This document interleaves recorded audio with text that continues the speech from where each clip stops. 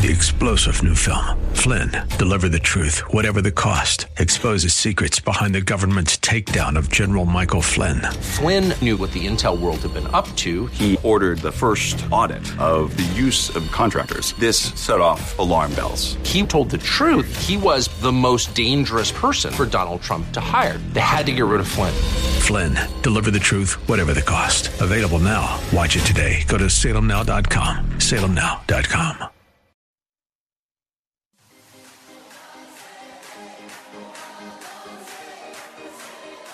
Welcome to Let Us Reason, a Christian-Muslim dialogue with host Al Fadi. Let Us Reason is a unique show utilizing theology, apologetics, and evangelism to reach Muslims for Christ by comparing and contrasting Christian and Muslim doctrines. And now, your host, Al Fadi. Hello, everyone. Hope you're having a wonderful Saturday. I am going to have a special episode today. This is Al Fadi, of course, and you are listening to Let Us Reason. And as always, I want to thank all of you for following us faithfully. We are into almost the end of our third season. Praise the Lord. So continue your prayers, and we cherish your support as well. If you feel that the Lord is leading you to do so, you can always reach us via email through my website, which is CIRA international.com. That's CIRA, C as in Charlie, CIRA, international.com, one word. You can email me that way.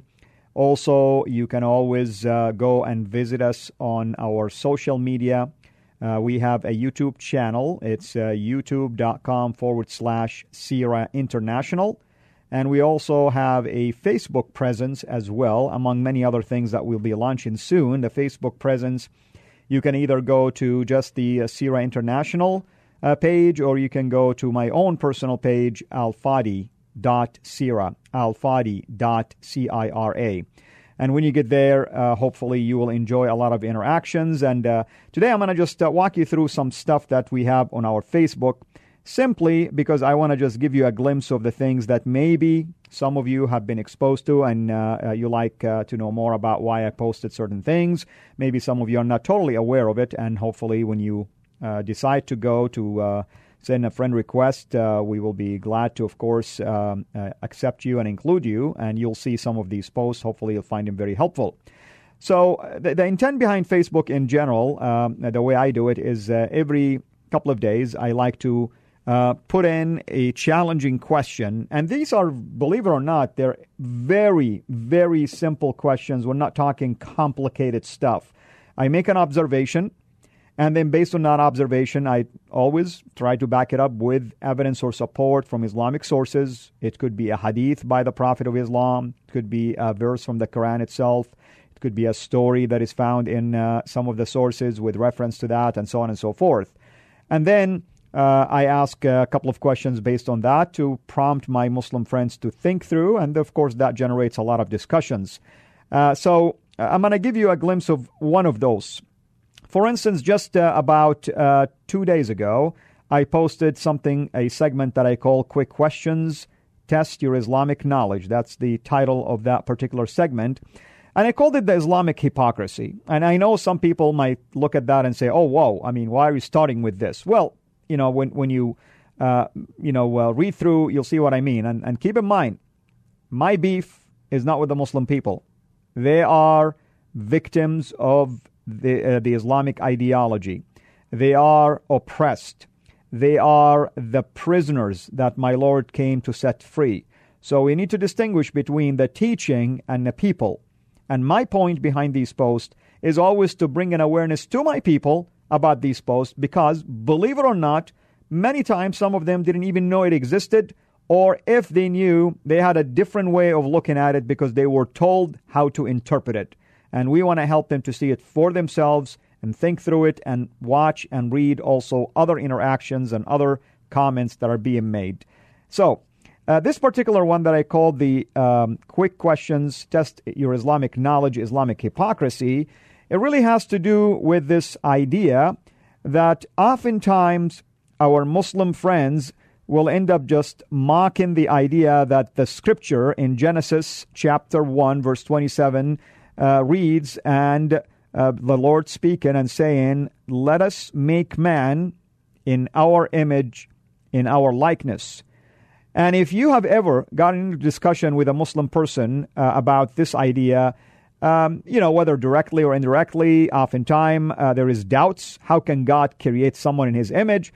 And all of a sudden, it's taken basically literal, and all of a sudden we are being attacked as being hypocrites, and the fact that we worship idols, and how can you say that God has a face and how God has a body, and so on and so forth, which obviously that's really not what the scripture is teaching or talking about, period. But they miss the point, because the point behind that particular passage is so rich and so deep that you can learn so many things and you can preach so many sermons. I mean, primarily, it teaches us that we are like God in terms of horizontal relationship, in terms of representing God and being mediators between mankind and God in priesthood, basically, and also in leadership, representing him on earth. And the other one horizontally in terms of relational, basically. You have the Godhead, the Trinity, Father, Son, and Holy Spirit in perfect harmony, and now we represent that perfect harmony here on earth, made in the image of God. But sadly, not a whole lot of my Muslim people know that there is actually multiple hadith traditions by the Prophet of Islam that said the following, and I'm going to read one of those. They vary, of course, from hadith to hadith, but the gist of it you'll get right now. Here is one that is found in one of the most prominent, respectful, authentic hadith collections known as Sahih Bukhari. And here's what it says. Narrated Abu Huraira, this is the man who stated that. He says, the Prophet said, Allah created Adam in his picture, or in his image, basically. And then it didn't stop here. I mean, if you would have stopped here, you would say, well, that's exactly like the Bible. But notice what it says after that.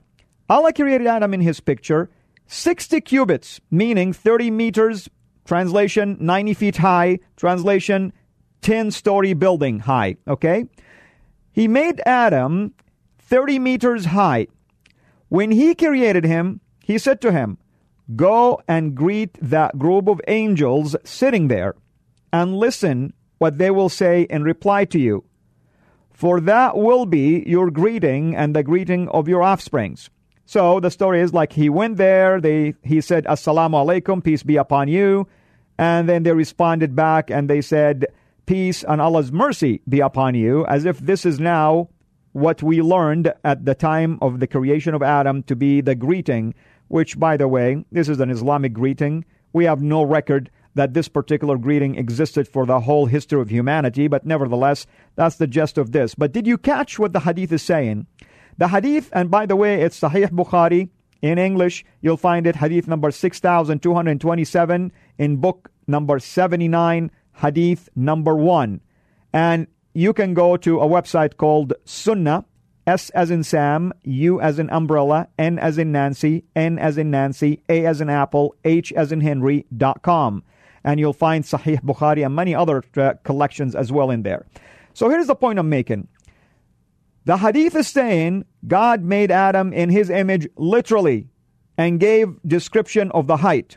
Now, what my Muslim people fail to remember is that if you go to the Quran, for instance, and in the Quran, we go to chapter 2, verse 34 of the Quran, the second chapter of the Quran, basically verse number 34, and see what you read in some of the English translations. First, I'm going to pick a translation by, Pechtel. And here's what it says. And when we, meaning Allah, said unto the angels, prostrate yourselves before Adam, they fell prostrate. All except Iblis, which is Satan, basically. Here's what happened in the story. If you read that narrative in chapter 2, God made Adam, and then he asked the angels to bow down to Adam, and the word that was used in the Arabic comes from the word sajada, which means to prostrate in worship, just like Muslims bow all the way down on the ground when they pray in the mosque or they do the 5 prayers. You catch that? God is asking angels to bow down in worship to a human being. And did you hear what the verse says? Except Satan refused. Why? Because Satan refused, actually, according to the Quran, to worship a human being. Makes you wonder, was Satan really righteous at that point? Because he knew the difference between worshiping a deity, that's God, and worshiping a creature, that is Adam in this case. But here it gets even worse. Some of the translations actually captured the essence. Rodwell translation, for instance, said this: "And when we said to the angels, bow down and worship Adam," it's even worse in here. Sale had the same thing. "And when we said unto the angels, worship Adam," notice the word is worship, because these guys captured the essence and the meaning of the Arabic word. So what do you get? You get always these commentaries that are spinning all over and around this word, and they will give you this basically, sadly, a pathetic answer. The commentators who lead my people astray, they will tell you this. They will say, well, the word means worship when it applies to Allah, but when it comes to Adam, it was just honor. Show me, where do Muslims bow down to anyone in honor? We are commanded, of course, to honor our parents. I've never seen a Muslim. I wasn't also taught that I have to bow down all the way to the ground in honor of my mother or my father. I mean, they are worthy of a lot of honor. So we see that there is a lot of spinning that takes place. So this is just one example of some of what I call the hypocrisy. We are attacked because the scripture tells us that we are made in the image of God in his likeness. And that doesn't mean at all literal, it's metaphorical. All of a sudden you bring this hadith, basically tradition, and somehow it becomes metaphorical now and it's not literal, even though the Prophet of Islam actually gave dimensions to the height of Adam. The Quran agrees that the angels worship. And by the way, some even think that probably the Quran insinuating that the angels looked at Adam and thought they were looking at God, actually, because he was made exactly like him. And so they were not worshiping God. They were not worshiping Adam. They were thinking maybe they're worshiping basically God. And that's brilliant way to look at it. If we want to try to give some justification why the angels even agreed to give glory to somebody else other than God.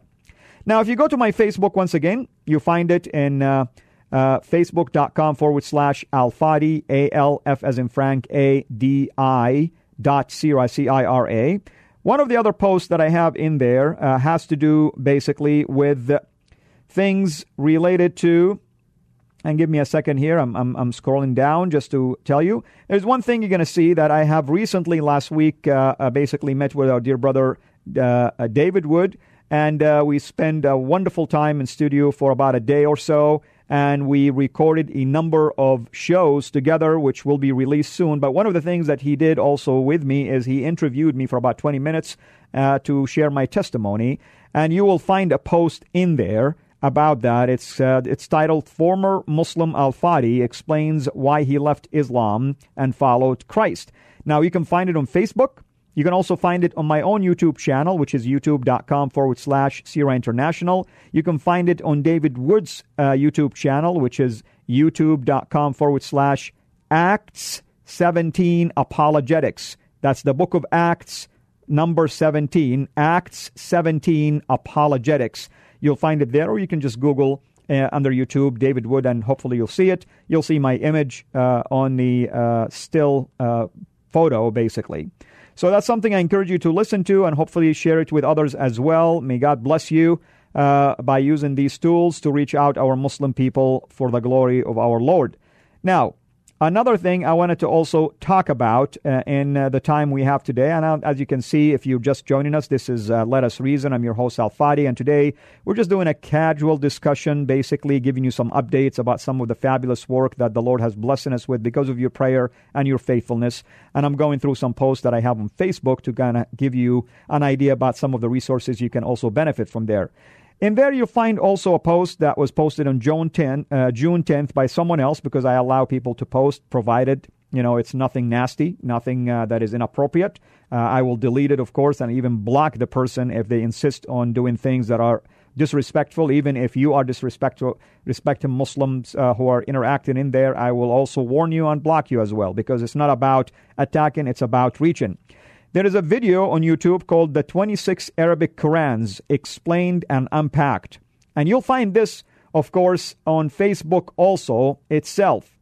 If you go to, I should say, to YouTube, and you just Google under YouTube, and I'll find it for you right now. Under YouTube, you will type 26 Qurans in the search basically field, and the very first one should pop would be 26 different Arabic Qurans explained and unpacked, and it's under the basically work of J. Smith. You'll find it also in Acts 17 Apologetics as well. You can type J. Smith, that's his name, J. Smith, 26 Qurans. You can come across it in a variety of ways. You'll see a pile of Qurans on a table in front of him and his colleague, and they're talking about the fact that there are 26 different readings. Now, one will say, well, okay, well, what's the problem? I mean, these are different ways to read the Quran. Well, it is a problem.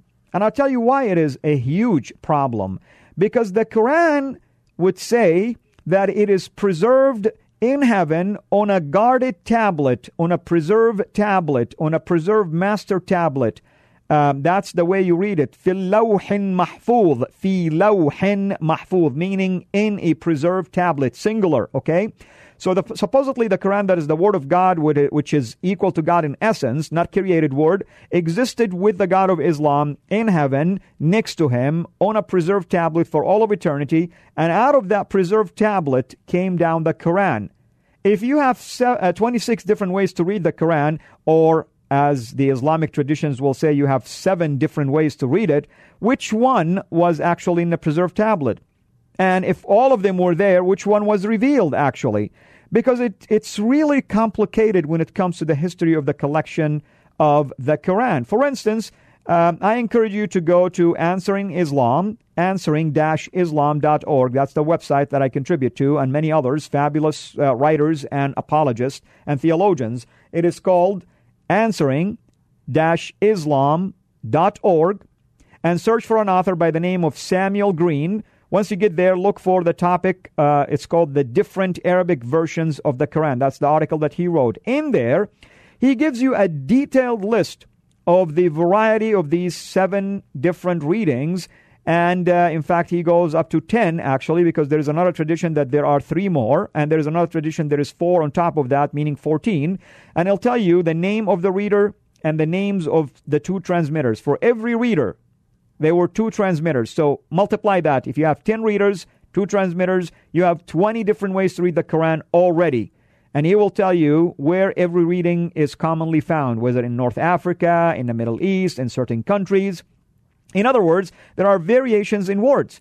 Now, why is that crucial? Because Muslims are insisting that the Quran is preserved for all of eternity, that God preserved the Quran from any changes, that what you have in your hand today is exactly what was revealed by the Prophet. That's strange. Which way did he reveal it? Now, let me give you just a simple example, which I posted on my Facebook also. One of the posts that I posted in there has to do with, since it's Ramadan right now, and people are fasting, in chapter 2 of the Quran, in one of the readings under Warsh, it's verse 183. Under Hafs, it's actually verse 184. Even the verse numbers are different. In the one, when you go there, there's a table that has Arabic words from the Quran and English transliteration and English translations of it. The one on the right side, that's known as the Warsh reading, for chapter 2, verse 183, it says, a redemption by feeding poor men, plural. And on the left, it says a redemption by feeding a poor man, singular. Now, you're going to ask and say, what is this all about? Thank you for asking. Once again, if you're joining us, this is Let Us Reason. I'm your host, Al Fadi, and we are just giving a quick overview of where we at in terms of our new, basically, approaches that we're using and utilizing to reach our Muslim people and equip others like yourself through our Facebook page, which you can find it at facebook.com/alfadi.sira, or my ministry web also page, which is called facebook.com/Sira International. Now, the one I'm going through right now is certain posts that I have on my own personal wall, which is alfadi.sira. And Muslims in Ramadan, if they could not fast for whatever reason, maybe they have a surgery, they have sickness and illness, maybe you're pregnant and you really it's not healthy for you to fast for the baby's health. You, according to the teaching of the Quran, can feed someone in your place. In other words, you can feed a poor person, and therefore you would earn righteousness on account of feeding that person. Okay? Now, that's a whole different topic, by the way. We'll talk about it in the future. But one of the readings says you will feed multiple people, and the other says you'll feed one person. Why? Because of the variation in dotting and diacritical markings and vowel points. Because the Quran for 150 years lacked all of this.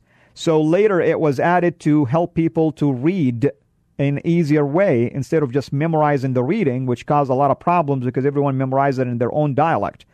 So feeding one person is different than feeding multiple persons. And if it is plural in Arabic, that means it's minimum 3 at least, because in Arabic it allows for the dual. In other words, 2 in Arabic is not plural, it's dual actually. So it has to be 3 at least people, if not even more. And remember, coupled with the fact that Islam is a religion of works, so the more you do, the more you earn. And the more you earn, the better your chances are on Judgment Day to enter into paradise, because you can accumulate more good deeds. So which one is it? Was it revealed from heaven to feed one poor man or multiple poor men? Do you see the problem that we're having? Do you see why it's extremely difficult to convince me that this is exactly the same Quran that was revealed? How can it be revealed in multiple ways that are damaging like this? And in fact, I want to also go and talk about the collection of the Quran itself. In fact, when the Quran was collected for the first time as a book, it didn't happen until after the death of the Prophet, because before then, not every person collected or wrote down the Quran, and only a handful of people, according to the Islamic traditions, even collected a complete Quran. But when they collected it, I'll give you 2 names. One is called Ibn Mas'ud. That's one of the scribes of Muhammad, Abdullah ibn Mas'ud, and the other guy, his name is Ubay ibn Ka'b. These are the 2 basically prominent scribes at the time of Muhammad. When they compared notes, Ibn Mas'ud had 112, and some traditions will say 111 chapters.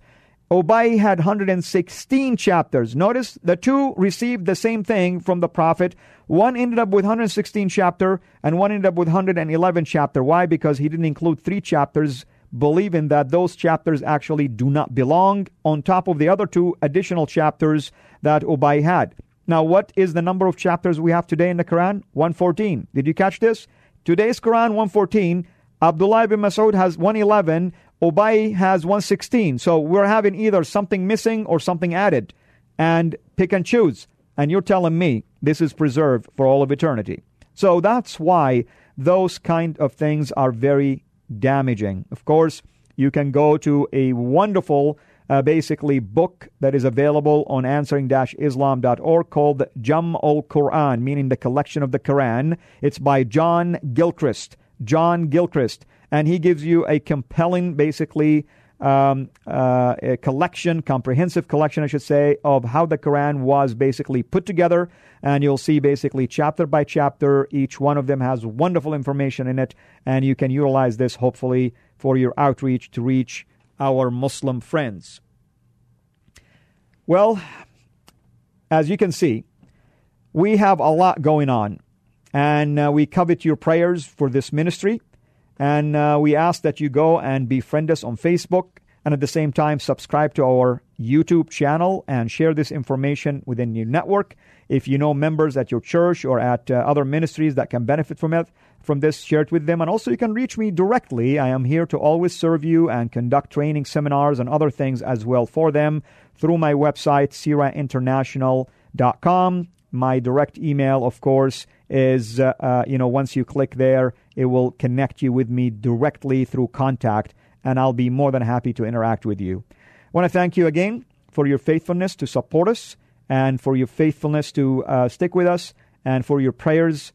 And we pray that this ministry will continue to serve the Lord and serve you and your needs in your ministry to our Muslim friends. And we pray for our Muslim friends also who are listening to this or will listen to things like this, that their eyes will open, that the God of this age who blinded their minds will be removed, and that they will be set free by the Son who indeed will set you free. That's our Lord Jesus Christ. Until we meet again, have a blessed week.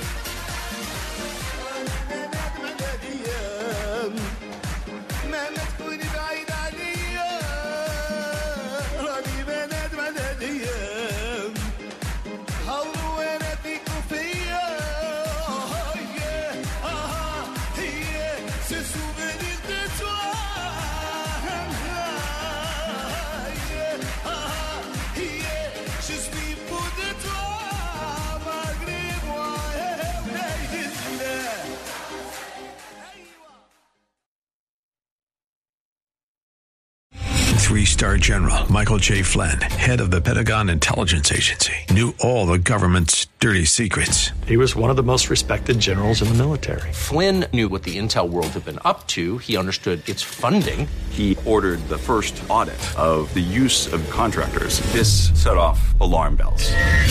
The explosive new documentary, Flynn, Deliver the Truth, Whatever the Cost, uncovers the facts behind this scandal. Flynn told the truth. He was the most dangerous person for Donald Trump to hire. I find out the worst enemy that I'm going to face in my life is right here in America. They took my assessment and they wanted me to change it. And I was like, I'm not changing it. They had to get rid of Flynn.